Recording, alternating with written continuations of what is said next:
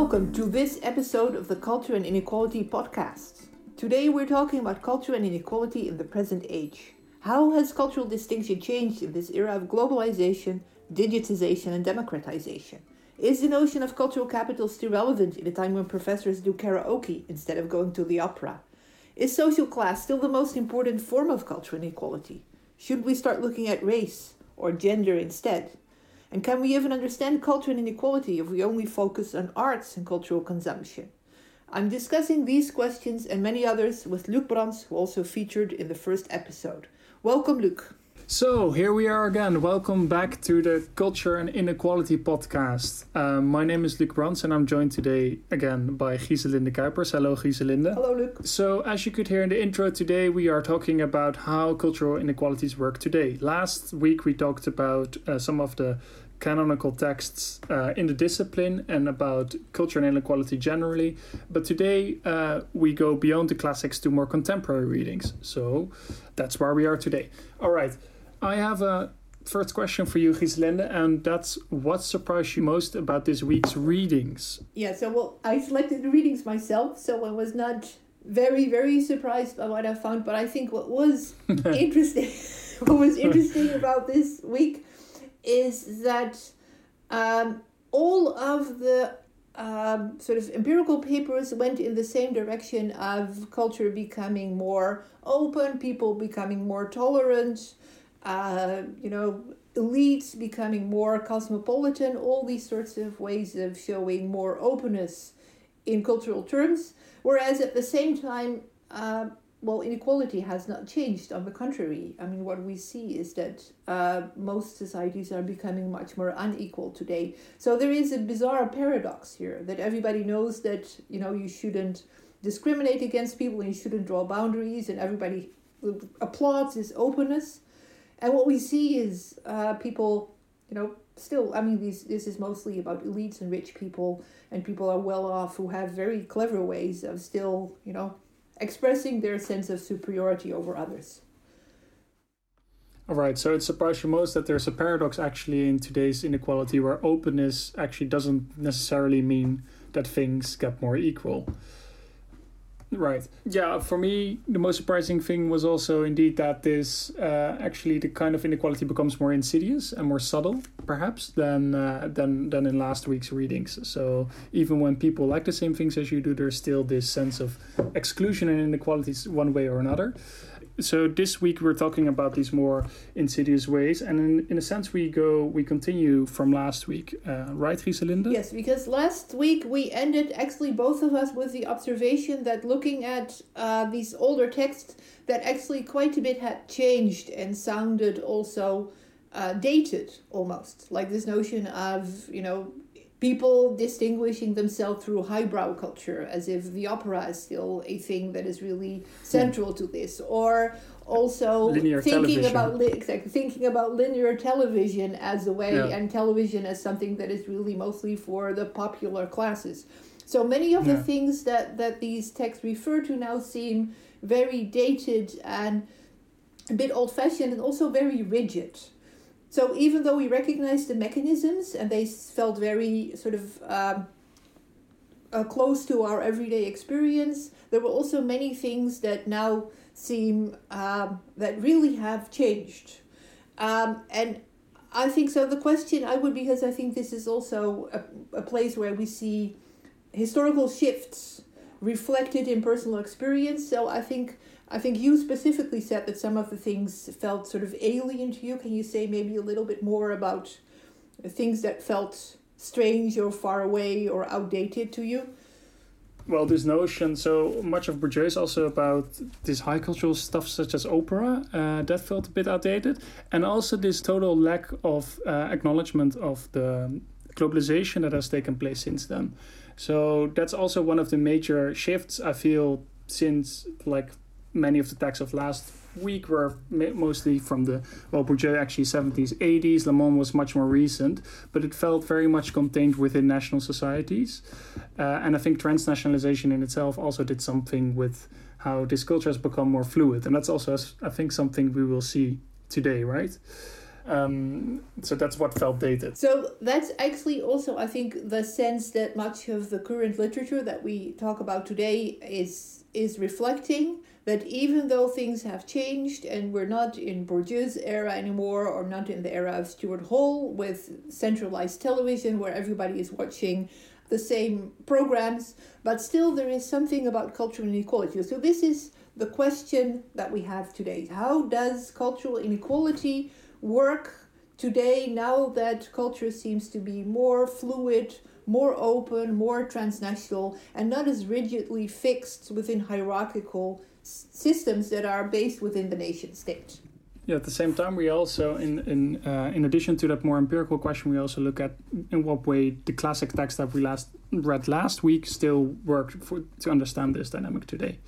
So we also look at how last week texts actually can help us understand this new empirical dynamic. So for this week, you prescribed 4 texts, Giselinde. That's one by Prieur and Savage, called that's dealing with emerging cultural capital. One by Don Wening about cosmopolitan capital, and a very interesting look at how parents try to invest cosmopolitan capital, or actually stimulate cosmopolitan capital in their kids.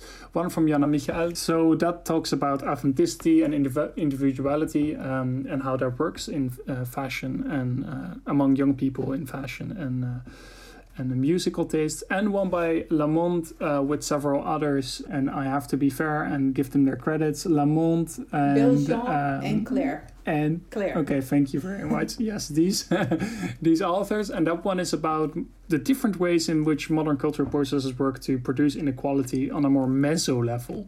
This may sound a little bit abstract, but we'll get to that. And she also identifies several processes such as identification and rationalization, including racial tensions and how that might work. All right, so those are the readings of today. There are several commonalities among these different readings for this week.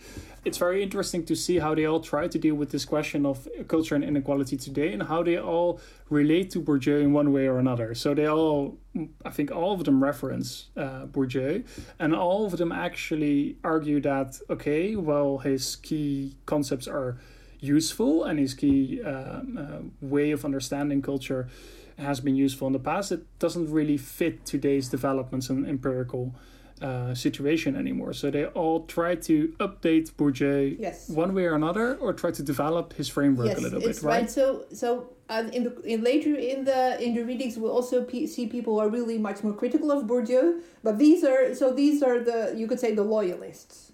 So these are the people that see the problems with Bourdieu, but despite the problems, try to sort of use parts of his insights to understand contemporary cultural developments. That do not try to throw away the baby with the bathwater. So, and they're not real attacks. So even with Lamont, so we saw last week that she has attacked Bourdieu, but now she gives him credit for some developments and then moves on. These are all within this sort of broad school of Bourdieusian, post-Bourdieusians. People are trying to interpret new developments within similar sort of terms.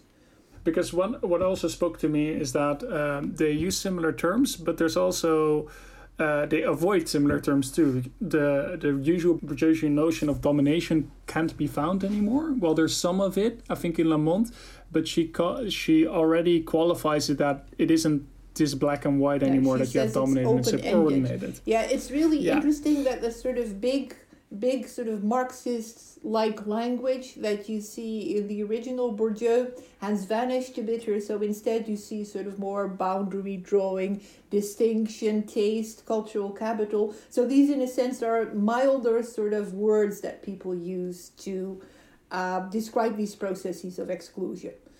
So it's not about struggle anymore. It's not about domination, but it's more about processes of distinction that are not as harsh. So the sort of the strongness or the sense of struggle somehow has disappeared a bit from these readings, and I think that's very interesting if you compare it with last week. So it's a milder version, and I think that actually also may have something to do with the fact that everybody is mostly looking at upper classes. So most of these papers are about the distinction strategies of the upper middle classes or the semi-elites or the avant-garde. So this is really about people who are sort of high up but not the highest in society, and how they use distinction while they know that they shouldn't, maybe.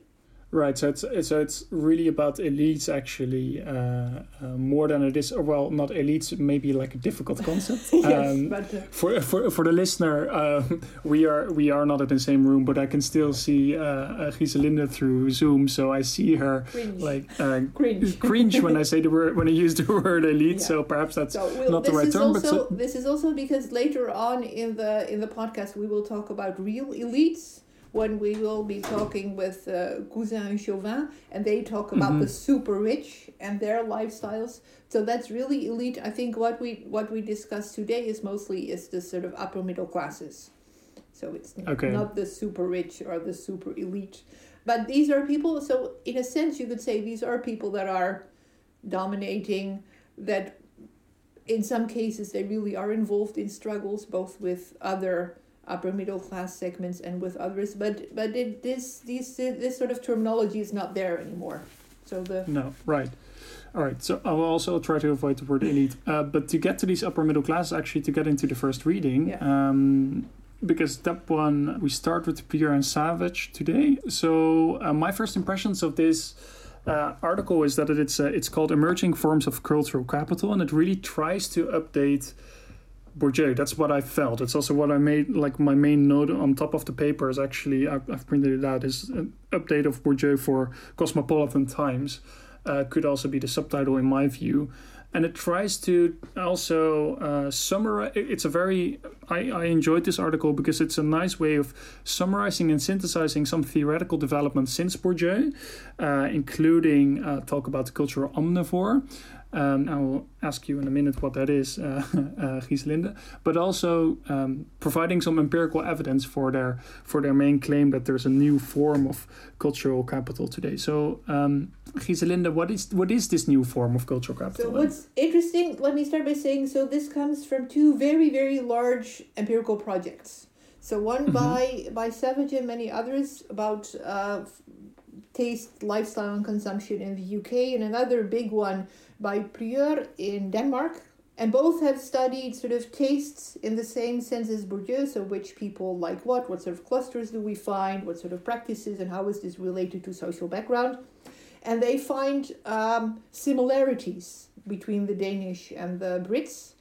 And so what they see are their new forms of cultural capital, and they mark similar, different boundaries, but similar across these two countries. So it's not just about class, but it's also very much about age, about gender, and about race and ethnicity. So what they find is sort of a cultural landscape that is more multidimensional. So that's one of the differences. So rather than this sort of fixed hierarchical structure organized around classes, it's much more diverse there. And it's also, especially among younger, more educated people, they find different forms of distinction. So first of all, it's omnivorous. And there will be a whole session devoted to the omnivore debate because it's a big debate. But mostly what it means is that middle classes, people with more cultural capital, are not looking at just one specific form of highbrow culture, but they enjoy different sorts of culture, including more lowbrow forms, popular forms like pop music, including sort of really not very high quality pop music, popular literature, movies, television. So all sorts of non-traditional high culture lowbrow culture can also be appreciated as a form of high culture. More personal question, so Giselinde, is this something you also noticed over the past 2 decades, that people around you, because I feel free to qualify as such, but as a professor, you're probably in this upper middle class.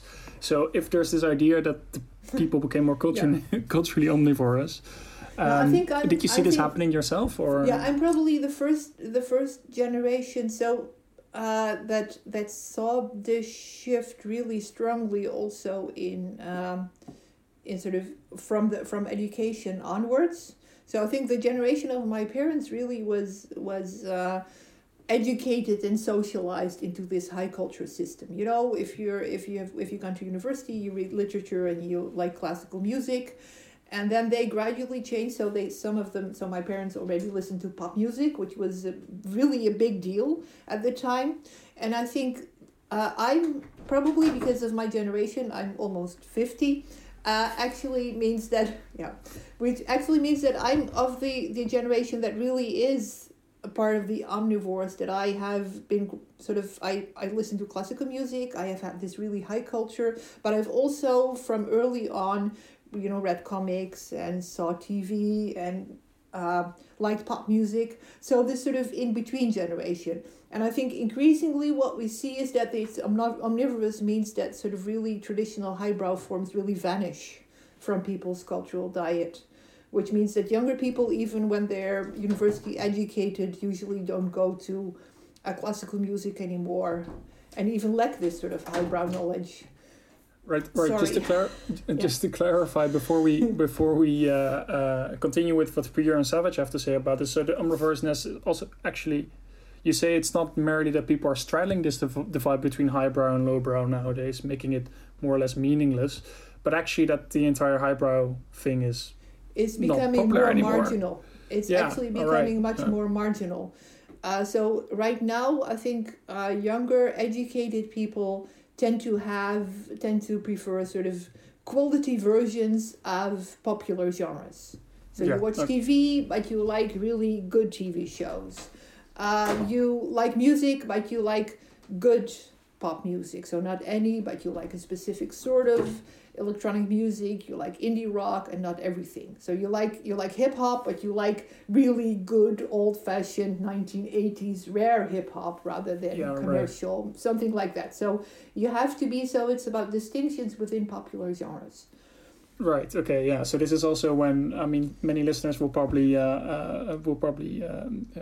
have experiences when you open up Netflix. You nowadays get this number 10 top 10 popular in your country, and there's this awkward thing where you, at least in my experience, you don't always like the things that are number 1, 2, or 3, but sometimes you actually do. But like all the other stuff in Netflix, there's everything's there. And everyone's using Netflix and everyone's thus watching TV, but so people tend to select the more high quality kind of pop. Yeah. This is how you distinguish, and it also means, by the way, that to be an omnivore, you actually have to have a lot of cultural knowledge, because you have to be able to select from every genre the quality stuff. So it's actually much more difficult than the sort of classical highbrow thing, where if you wanted to have good music, you just bought tickets to the main concerts in the local concert hall, and then you would have the thing, and you would see all the other people with a good taste from your specific place, and now you have to choose. So there is a lot at stake in this choosing. So in a nutshell, omnivoreness, as I think Peterson and Kern are the authors who are like the scholars who found this out, but Peter and Savage don't necessarily agree, right? They're not very much. So what they point to is actually what I just saw. So they don't agree with some of the versions of the omnivorous. So they say, but what is really typical about this emergent cultural capital is sort of this preference for the good versions of popular genres, but also a focus on the how rather than the what.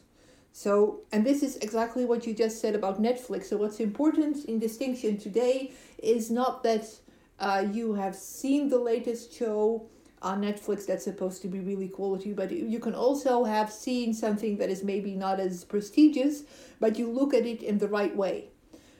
So people can go, for instance, if you go to a concert, people of very different backgrounds can be at the same concert, but they will appreciate it in different ways. So there will be people who appreciate it in a sort of for the quality, and it's really original and it's really innovative, but other people can be standing beside you and just, enjoying it because it's nice to dance or because they like the star. So it's about the mode of appreciation. Right, so it's also about going to see Tenet, this new Christopher Nolan film, and some people just enjoying the very good action scenes, which are actually in my experience were actually quite good, and but then also people talking about the deeper philosophical concept behind the film, etc., and writing in the New Yorker about this. And so that's this emerging form of capital, that you have a knowing mode of appreciation, is how Prieur and Savage call it. So there's one thing that I find interesting here is that you call it capital, but is it capital in the sense that in my reading of Bourdieu, for something to qualify as capital, it also has to do with excluding others or dominating others, right? Or like it has to be able to be converted into a power position. And is it this way with this knowing mode of appropriation? Does it necessarily have to do with an inequality thing, or is it just separate but equal? That's actually, it's the core question. So we return to this several times because I think Lamont would say sometimes it is and sometimes it isn't. And that's really complicated. Mm-hmm. So to be part of certain networks, to feel at home in universities or in specific other more exclusive groups, it really helps to be able to talk about Tenet, for instance, in this sort of multi-level way. So it helps to be able to, because this is how you make friends and this is how you make connections. So you go to the cinema together, and then afterwards you discuss what the film was about. So this is how you make friends. So this is how you solidify your social networks, by displaying this specific sort of knowledge. So it's a form of, this is really a way of converting it into resources, access to networks, status, being able to feel at home in exclusive or relatively exclusive surroundings. So this is how it works. And that's actually also the way for all the other elements of emergent cultural capital that Prieur and Savage mentioned. So apart from the omnivorousness, it's also, they mentioned what were the other things? There are also different forms of cultural knowledge. So being tech savvy, for instance, is something that they point to as an emerging form. So being able to understand things about how devices work, or being good at games, which is, and there you really see this sort of aging professor sort of trying to come to terms with so also sort of tech knowledge now really is a way of distinguishing yourself in specific ways. And it's also cosmopolitanism. So what's really different is also what you mentioned, is that it's about knowledge, not only cultural products, not only from your direct country or your surroundings, but people have the pick from cultural products from everywhere. And this capacity to maneuver and to understand culture from many different places also is a form of capital that is, I think, much more important among younger people than among older people. And then one that I personally appreciate that you also mention is that, again, with a sort of bemused sound, that the younger people and the emerging cultural capital also seems to revolve around bodily and fitness capital.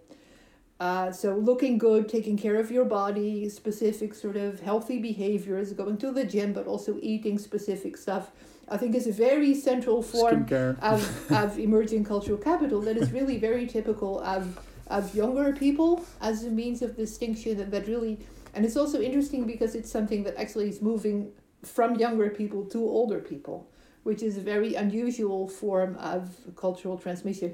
And personally, I can say that really is a very big shift in cultural distinction. So I remember that even when I was a student, it was absolutely not done to be too sporty.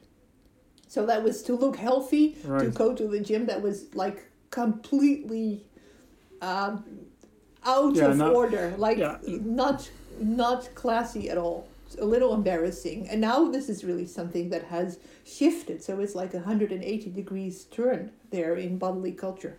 So there's many interesting things there I would like to pick up on, but that's we could fill in another entire episode with some of these things. And I'm sure we'll also return one time to this bodily capital thing, because that's something you have researched too. I just wanted to pick up a little bit on this. There's also I also found this idea about the text being tech savvy interesting, but I'd actually also like to surpass that and go actually more to the cosmopolitan side of things. Like you said, It's also there's also a distinction strategy to like things from around the world. So that, for instance, on Netflix, you don't only like the American television, but also, for instance, this Brazilian 3% series, which is really good. It also reminded me in one way or another of this sketch by this Dutch comedian Misha Wertheim, where he talks about how he's on a party and tries to, when people talk about literature, what he says, and you probably know this sketch, I think, Giselinde, but he actually, in the sketch, I'm not redoing it, but the baseline is that he actually doesn't read that much, but he wants to still come across as, well cultured. So then he constantly invents new things to get himself to look more distinctive. So it ends up with him saying that he reads Japanese literature, and then people ask like, okay, well, what kind of Japanese literature? And he says, well, Japanese really young authors that haven't been translated yet. So that's his way to also signal this cosmopolitan cultural capital. I also think that sketch is about 10 years old now, perhaps, but it's a way that signals that cosmopolitan cultural capital is actually can serve a distinction strategy. By the way, there's also domination and struggle there. So if you take it to the extreme, you see that it is a subtle way of showing that you're superior to others. It's getting the upper hand. Because if he's in this sketch, he also explains that the further he gets into this con that he invents, the less people are actually still participating in the conversation. But he tries to be the top dog, actually, the most cultured one.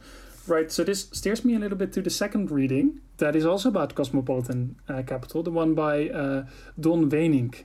Here we see education coming to the fore as a way to invest, to reproduce actually certain social distinction patterns.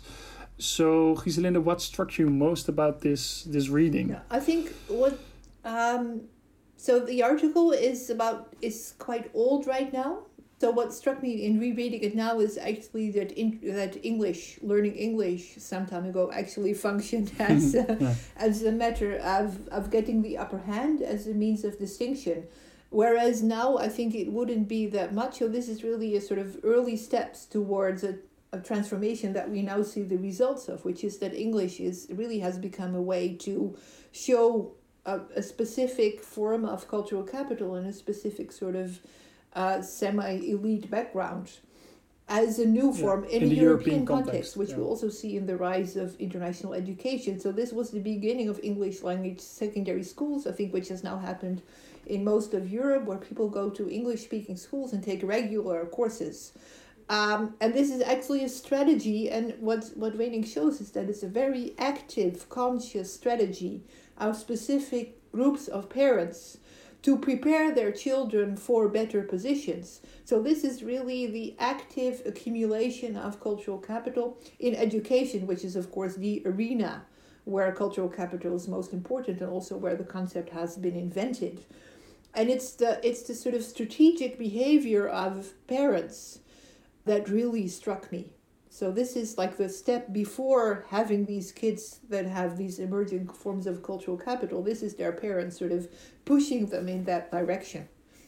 What I found interesting here is also that so of course parents always want the best for their children, at least that's what I hope. But what I found interesting here is that this cosmopolitan attitude, or this cosmopolitanism, is also qualified in this article. Like there's two types of cosmopolitan parents in this sense. He talks about the dedicated cosmopolitans and the pragmatic cosmopolitans, right? So the dedicated ones are that are the true cosmopolitans, right?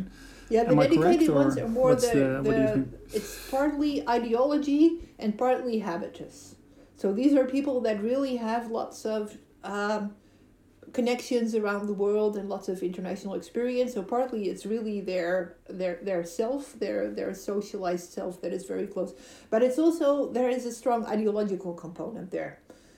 So you see that this sort of cosmopolitanism also comes with this notion of we should all be open to others, we should all be connected to the world, we should be tolerant, it is important, etc. So this is sort of really like an ingrained habitus that is sort of really part of these parents, and it's also for them, it seems more like the natural thing to do, to send their children to these kinds of schools and make them into cosmopolitans.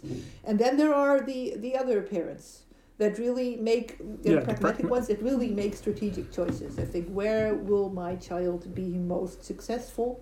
I think there it's also interesting that in the regression analysis, that it's also that this tends to be a sort of education that is preferred for boys, which also shows that parents, that it's really gendered, is that parents really, at least especially in the strategic behavior, that they tend to sort of put more pressure on boys to do these sort of strategic forms of accumulation of capital.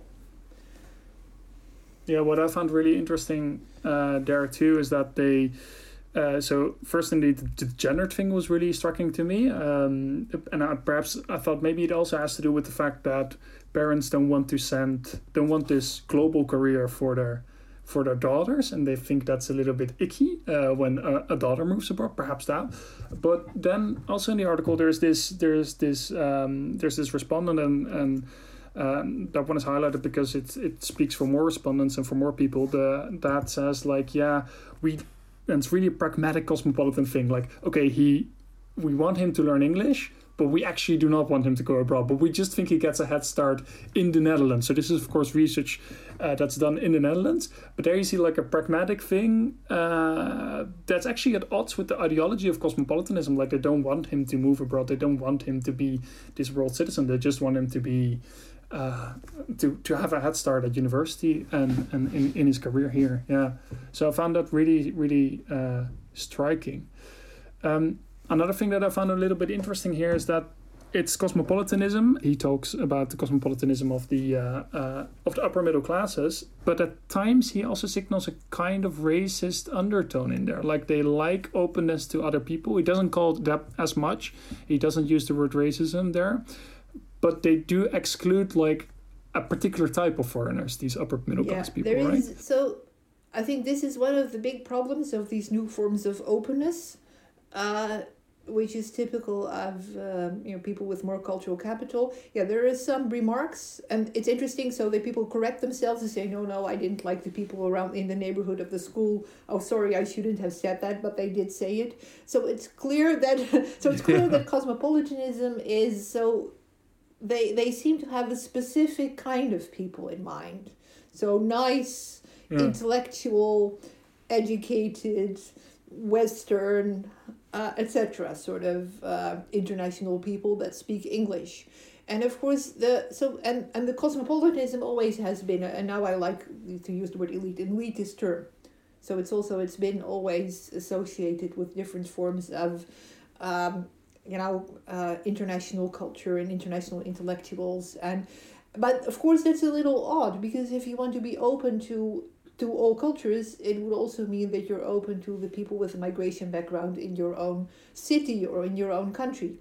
And it also means, of course, that maybe the most cosmopolitan people that we have, the people with most cosmopolitan capital, would be these people with migration backgrounds. Yeah. And they're usually not included in this notion of cosmopolitan capital. Whereas, evidently these must be people that have great ease living in different languages, switching from one cultural sort of framework to another. But this particular form of cosmopolitan is indeed, this is empirically the fact, this is a form of cosmopolitanism that isn't appreciated much and doesn't function as capital in the same way, isn't socially recognized as this, but it's a bit odd. So specific forms of openness are supposed to be good, and other forms of openness are supposed to be problematic, and they're also not called cosmopolitanism. Yeah, so what I found interesting there is, so I kept wondering, like, okay, some people we call expats, other we call migrants, and with this form of cosmopolitanism, I also wondered then, is this a term we reserve for upper class and upper middle class people, or is this actually a term that we reserve for white people or European and American people, or both at the same time? Of course, do they intersect in one way or another? So I struggle with this a little bit. So I was also wondering. It wasn't discussed in much of the literature. Lamont does discuss this racial thing, or does discuss race, but I was wondering about that too. Like, in a sense, is cosmopolitan capital not a wide concept, or at maybe, least like So it's a slippery concept. Very often, right, when you start discussing terms that are applied mostly to people with more status, when you sort of peel them off, then more and more problematic implications and connotations become evident. So cosmopolitan, yes, so it's supposed to be European, then maybe it's European and American. Maybe right now it's European and American, and also as times it's East Asian. But it's more difficult to imagine cosmopolitanism coming from different continents. And maybe if it is, then it would have to be, like really, really educated people from India. So there are all sorts of implications in each of these terms that include and exclude others. And this is, like migrant and expat. Basically, they're both people who, moved from one place to the other. But the words imply a completely different sort of people. And obviously, this is about class and about race and about employment status. So in these, and this is exactly, of course, the problem with notions of culture and inequality. So you make it about something that sounds like a descriptive term, but in these descriptive terms, inequalities are sort of, they're buried under the descriptive term, and cosmopolitanism is a good example of this, clearly. Yeah, and sometimes there can be, but perhaps that's also something for a different episode altogether, but like in these conceptual terms, in these concepts, there can be a normative connotation also, because cosmopolitanism in itself, I mean, maybe it's not a normative connotation by sociologists, but in itself, it's a term that's also freely being used in the public debate. So in that sense, there's also that issue, I think, a little bit. But that's perhaps something for later time. It's interesting. I think many studies show that if you dig, people are aware of the problems. And I think this is also interesting in the article by Jana Michael, which is indeed about people who are, very aware of being open and tolerant and liking everything, and at the same time, sort of understanding or feeling at least that it doesn't really work that way. And of course, openness is as an ideal, can be very exclusive and very distinctive and elitist and superior. Yeah, so let's yeah, that's actually a very good segue into that article. So Jana Michael, she wrote an article, and it basically looked at how it's not hip to be a hipster. It's really not hip to be a hipster. And this was published in 2015. So some of the listeners may remember, but hipster was a term that was really hip in a way 10 years ago. I think it was also used very in a denouncing way, to denounce others. Like if you were hip, hip is a good thing, but back then hipster was also really a term in popular culture that was used to say, okay, these people are fake, more or less. And she sort of dives into that by looking at people in various European cities about how they navigate authenticity, trendiness, and being in the know. So, Giselinde, can you perhaps elaborate on what this being in the know is? Is this similar to the knowing mode of cultural capital that we saw before? Much so, but even stronger. So she looks at a very specific group of what she calls voracious cultural consumers. So people who are really trying to stay up to date with the newest in culture. So very often they work in cultural sectors. They live in different places. So they're really the cool people. So they go to all the newest bands. They have very distinctive fashion tastes, and they try to be ahead of trends. And what it really explores is the sort of the paradox that is inside of trying to stay ahead of trends, because at the same time these people really want to be authentic, and they think it's really important to be themselves and to be real and to be true to themselves and to be different from all the others. And at the same time they're super trendy and trying to keep up with this. So what it really explores is the problem of being fashionable. So how to be fashionable and at the same time to be authentic.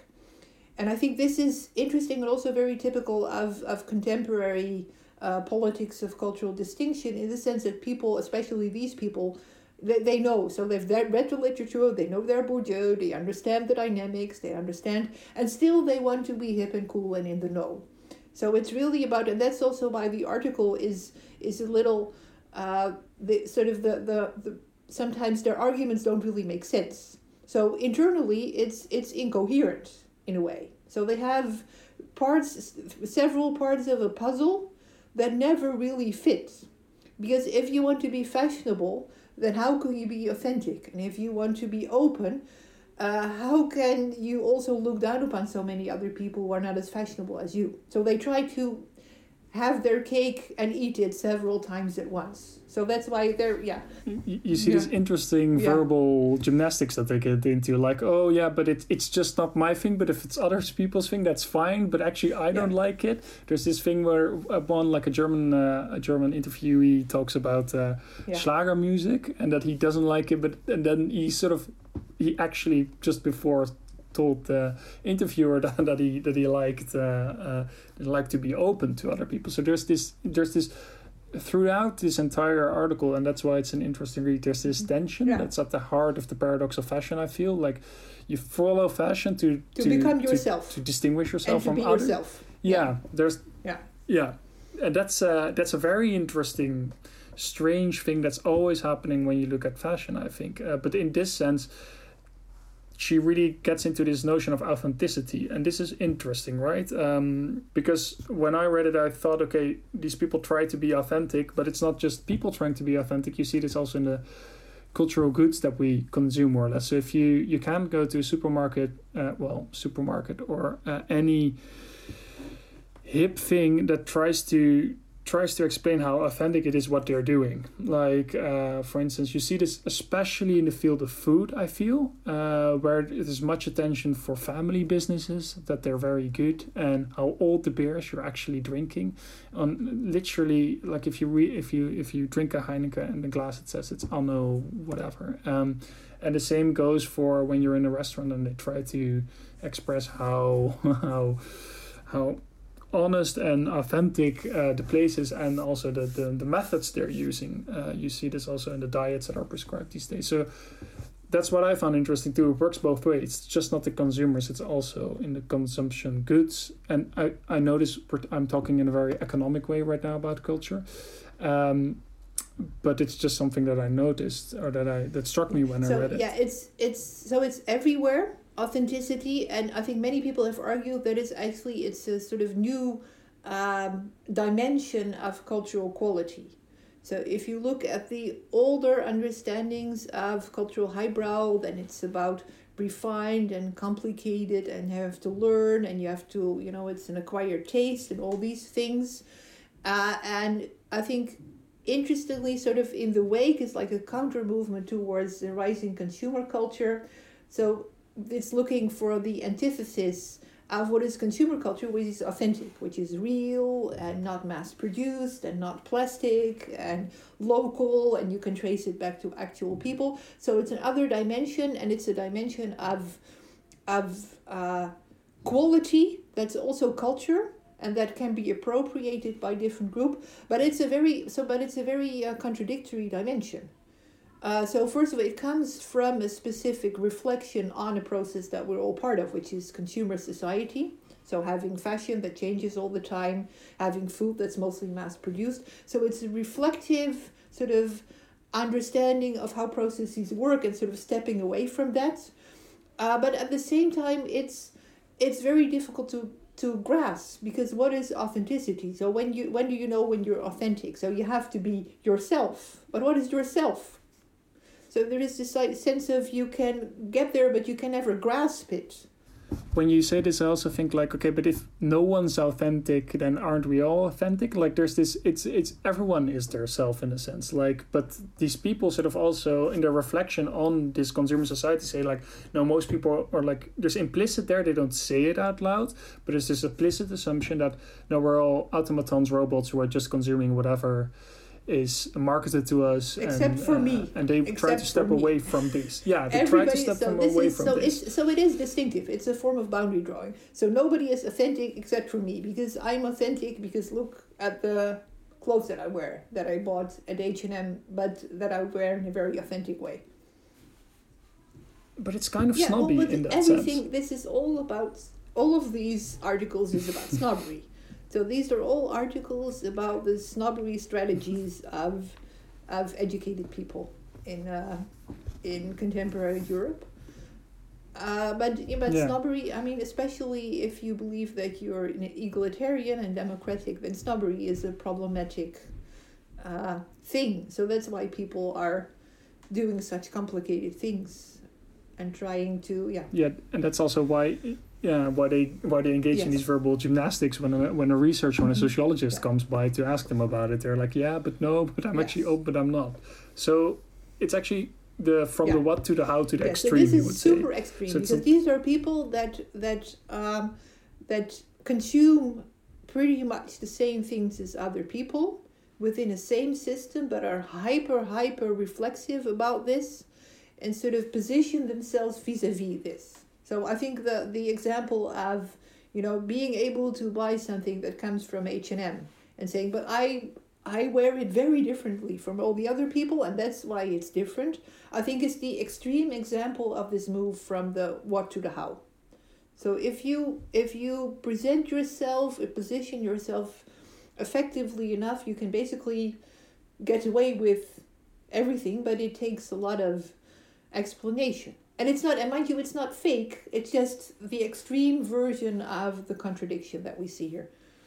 All right, so it is from the what to the how in the extreme, and it's a very empirically rich article. And I had another question about this. So there's also some sort of irony underlying the way people consume supposedly lowbrow things, right? So they buy these H&M garments, but in an ironic way, just like people go to blockbuster movies and like them in an ironic way. So, and I think the essential movie that's actually a movie series that's the epitome of this is James Bond, which is like very vulgar in many ways, but people like it for its but in an ironic way, like everyone knows that so I wondered about in this article if that's the case too, like if there's an ironic mode she of mentions consumption. that too, that there is an irony in the way that people talk about this, and also that they engage in ironic consumption. So people realize, of course, I mean, these are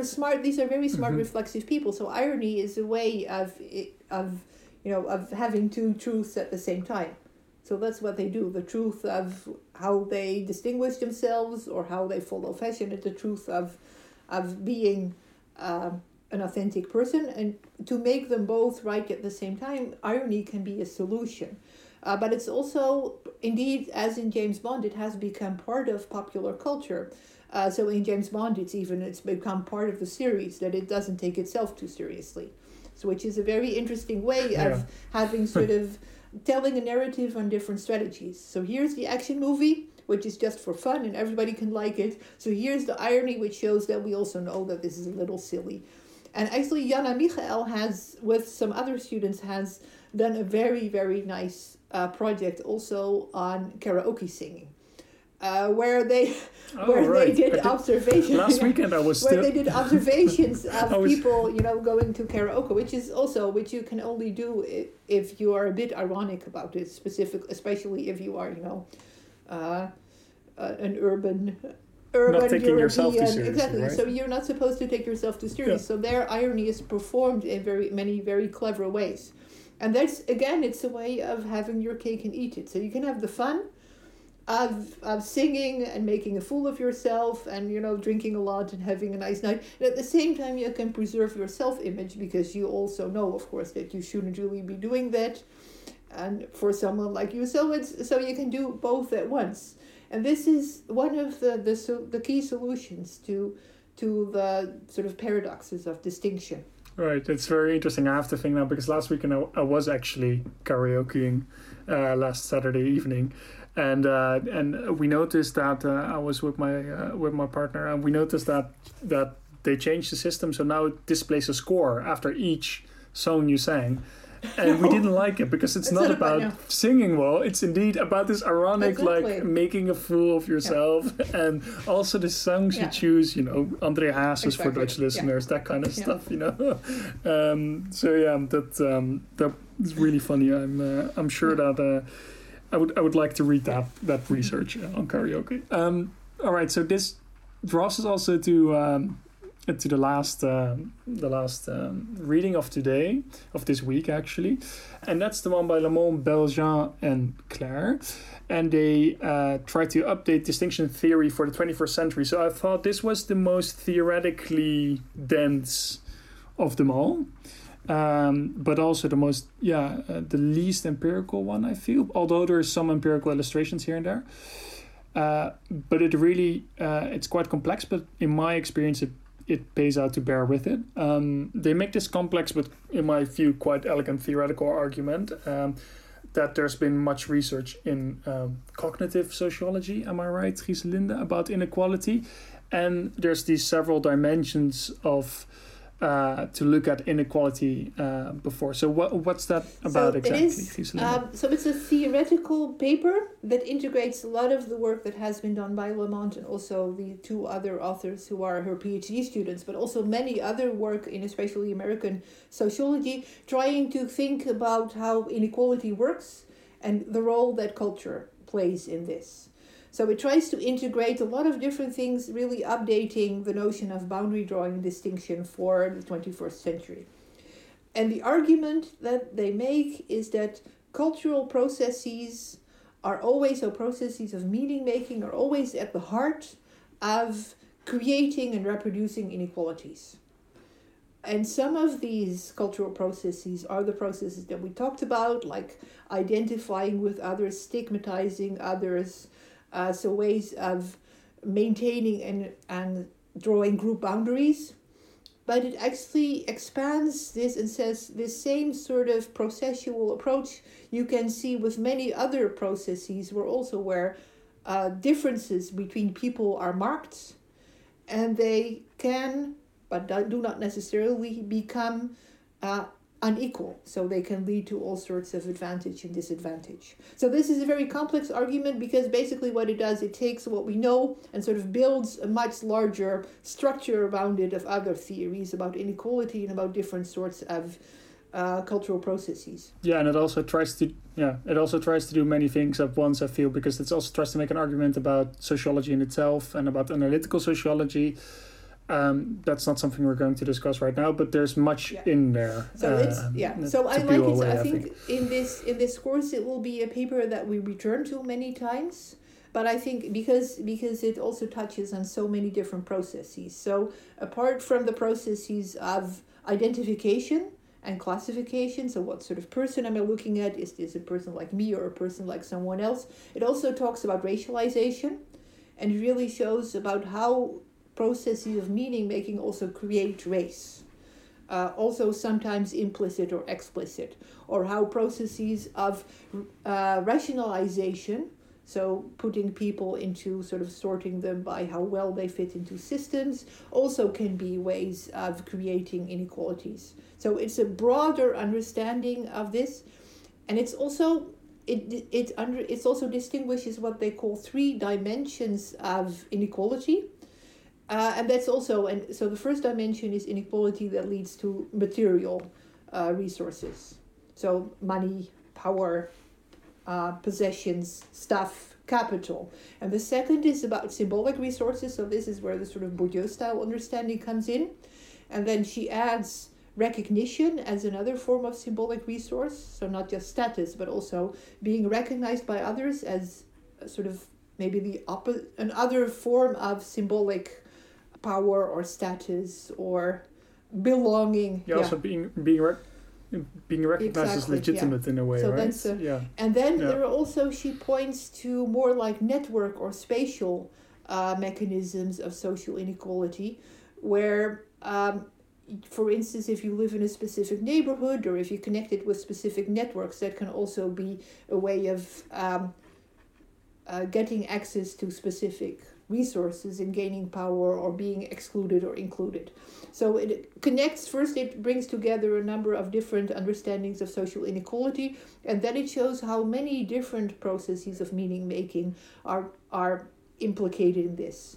So apart from the cultural ones, also others. So this is a really complicated, big argument. But what I think helps is to think about it as a process. So I think this is the really important takeaway point for now. So it moves from substance. So if you think about cultural capital, it very often is about you have to like this, you have to like opera, you have to know this, you have to know this movie.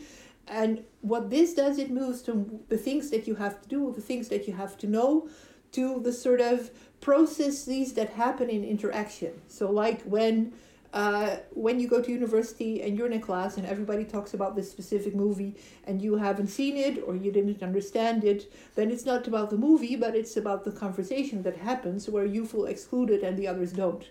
So it moves from the sort of list of things that you can tick off as this I know, from knowledge to really to processes where culture, all sorts of cultural resources are sort of used and called upon to exclude or include.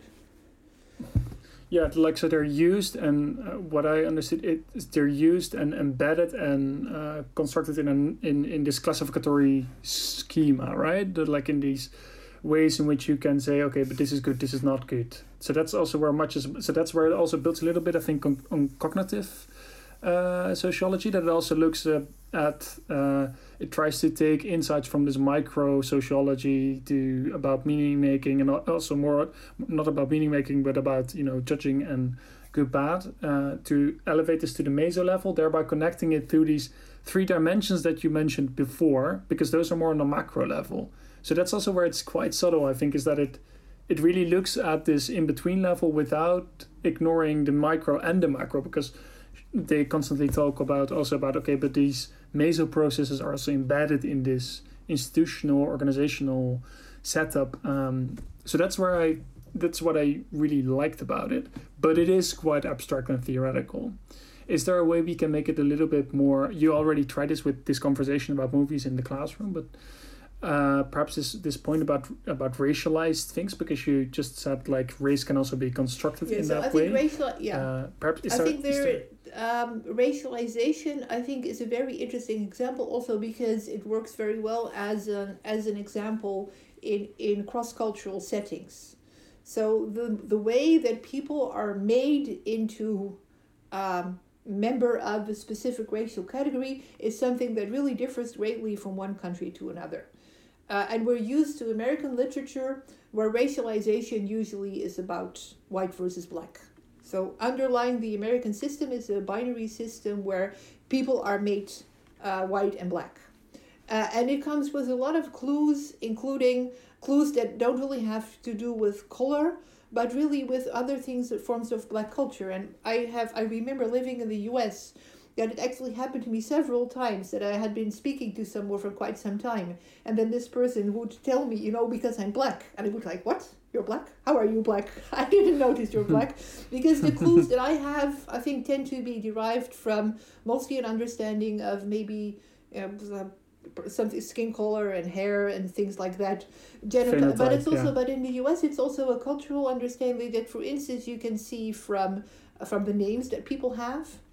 And specific modes of speech that I didn't understand. So this was, and very often you understand cultural processes from the moment where they go wrong. And it's really, so my understanding of blackness as a cultural category in the Netherlands really didn't fit the American understandings, where I know that if someone is called Latanya, she must be black, even though she's very light-skinned, because with that name you are supposed to be black in the sense that you're part of black culture because it's felt to be a black name. Yeah, and I think the same will happen also in different European countries where these processes of racialization that are connected with forms of inequality, that they are slightly different. And you can make interesting mistakes. So I think in the Netherlands, where both of us come from, I think we don't tend to think of people from Indonesian descent. So people who come from the former colony of the Dutch East Indies. Very often we don't tend to think of them as non-white, even they are visibly of Asian descent. And I think this is also something that changes greatly if you go to different places. So they all of a sudden they will be Asian if they go to the UK. Whereas in the Netherlands we would sort of treat them also in terms of cultural references. We would probably first approach them in terms of being the same and sharing this whiteness. And it leads to, and it sets in motion all sorts of interactional processes that benefit or harm people in a very real way. And with the American example, I think it really was a cultural clue that I missed. So the name is a bit of cultural information, it's a cultural clue. So where does the racialization happen in the societal sort of meaning systems that you have around what it means to be white or what it means to be black? Yeah, and what I found interesting about this perspective and the way that she explains how racialization is essentially a cultural process is that, of course, it speaks for itself that for a very long time, especially in the United States, this has been a racialization invoked by the dominant white class, so to say, by white people. But she, in her writing, Lamont and others also allow for.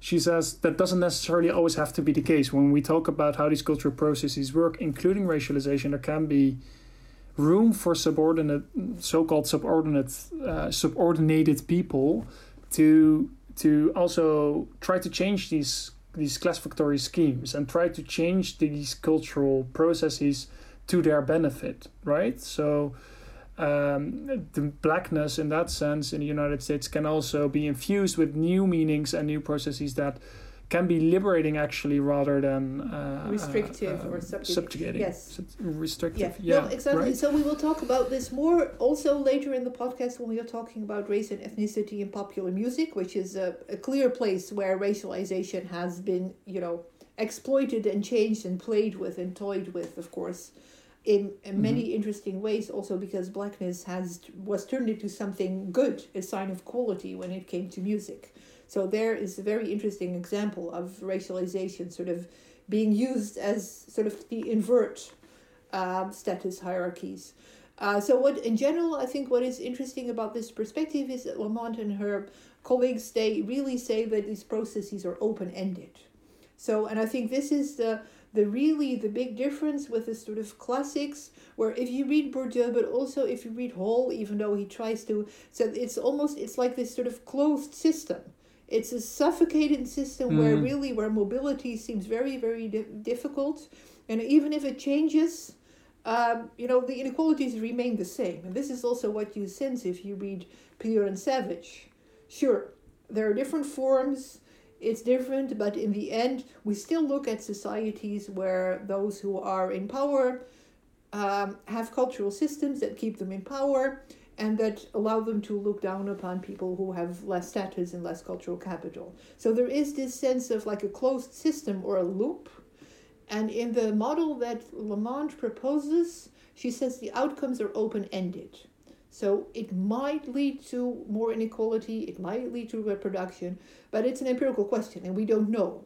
And I think this is an important sort of also escape from the older models that seem very deterministic. So those in power remain in power, those who don't have power they have to adapt, and sometimes a few of them will trickle up, but mostly the system is stabilizes itself. Yeah. And that's also something I really, really enjoyed in this reading from Lamont and our colleagues. Is I also wrote down in my notes, it's not as depressing as some of the classics. Like there's more room for resisting a system in a sense that can be unequal and unfair. And that's quite interesting also to see. Also, there's one final thing I want to touch upon when it comes to Lamont before we wrap up, because we're also running out of time. We talked about racialization just now, but she also makes a very nice build upon the Weberian notion of rationalization, and specifically also looks at standardization and evaluation. And I had to think, they explain how evaluation is a cultural process that also can lead to inequality in all kinds of systems and in all kinds of situations. And I had to think of, they explain how there's this constant evaluation thing going on, and how that can perpetuate certain inequalities and create certain inequalities. And I had to think about teaching evaluations, actually, because I know from colleagues female colleagues, that they tend to be gendered in a way, that they are, and I think this has to do with the way the questions are posed in this evaluation scheme, in how teaching is evaluated, that they're more beneficial to men than to women, in a sense, or at least they're not like they're unfair to women. I think there's actually more going on. It is right that evaluations are very sexist. Apart from the way that the questions are asked, what happens is that people are evaluated sort of relative to a sort of stereotype that people have in their mind.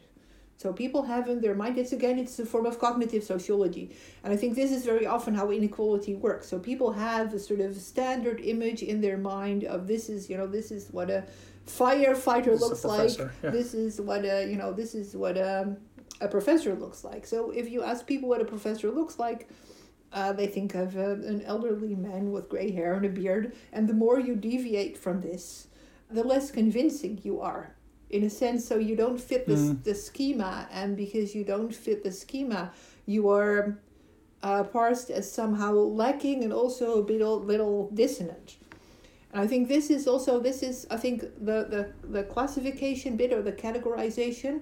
So people are put in pigeonholes, and if people don't fit the pigeonholes, or if they don't fit the categories that people have in their mind, it tends to work against them. And I think this is also a very good example, in effect, of one of these processes of meaning making, where the process of interpretation is actually the process where the inequality that already exists is again reinforced. Right. So that's also, and when it comes to these evaluation schemes, then because they're built upon like these notions of how for instance a firefighter should look, then they also get a life of themselves, right? These evaluation schemes and these rationalization schemes. Yeah. All right. It's almost time to wrap up, I think. Is there a final thing you want to say to this about this article, Giselinde? I think the important thing is that this is the kind of article is that we will return to. So I think in any course there are articles that you read and then you have one main takeaway point and then you're done. And then you have articles that you read, and the first time it's very difficult to understand, and it seems very dense, and what is this about? But it's sort of, you return to it, and it gradually sort of grows upon you, and it becomes clear what the point is and what sort of problem someone is trying to solve. And this is the second type of article. So if you don't understand it right away, that's very natural. I don't think anyone does. Right. So there's a lot to unpack, and we only unpacked a couple of things here, but there's much more to unpack. That's actually the bottom line. And we also nicely put it at the end of our podcast, so you were drawn into listen to the podcast right until the end, exactly. Into the difficult part. This was also a strategy to the listener. Right. To wrap up, there's something Giselinde needs to say about the assignments for this session. So this session, like all the session, comes with an assignment. The assignment this week is actually rather easy and something that came up already several times during this conversation. The question is, how are these forms of cultural capital converted into resources? So that is because that is, in the end, the trick of cultural capital is that you have a specific form of cultural knowledge, so you know what you do when you sing karaoke, or you know how you talk about Tenet, or you know what sort of music is cool or what to wear. But in itself, that doesn't help you unless you find a way to make it work for you in other settings. So the question is to think of examples of all the different ways that cultural capital works today, so as cosmopolitan, or as omnivorous, or as ironic, or as authentic, and how this can be converted into what sort of resources. So either material or symbolic or access to networks. So how does it help you? what use does it have? So that's the assignment for this week. All right, so that's the assignment for this week. Just to finish up, I just have this final question for you. What was your main takeaway for this time? What can't you let go of? What will you still be thinking about in 2 days' time? Yeah, well, when you think about this conversation, I think the internal contradictions of cultural capital. I think especially now, that's the one thing. So that you see that people understand cultural capital, and still are able to reflect upon it, but still also try to make it work and believe in it. I think that's the one big thing. I think the other thing that we haven't really touched upon is that it's interesting that inequality has, of course, increased in most countries. So whereas it has become more open and all these upper middle class people have become so much more tolerant and open and aware, at the same time we're looking at an enormous increase of inequalities in, I think, all of the societies that we have read about for this week. And this is still a puzzle that we can't completely solve yet. Right. So this is also I think in recommended reading that isn't that you don't have to read, but you can flip through. You also prescribed, I think, Piketty, and this other book about inequality by exactly this one with the fishbowl on the front.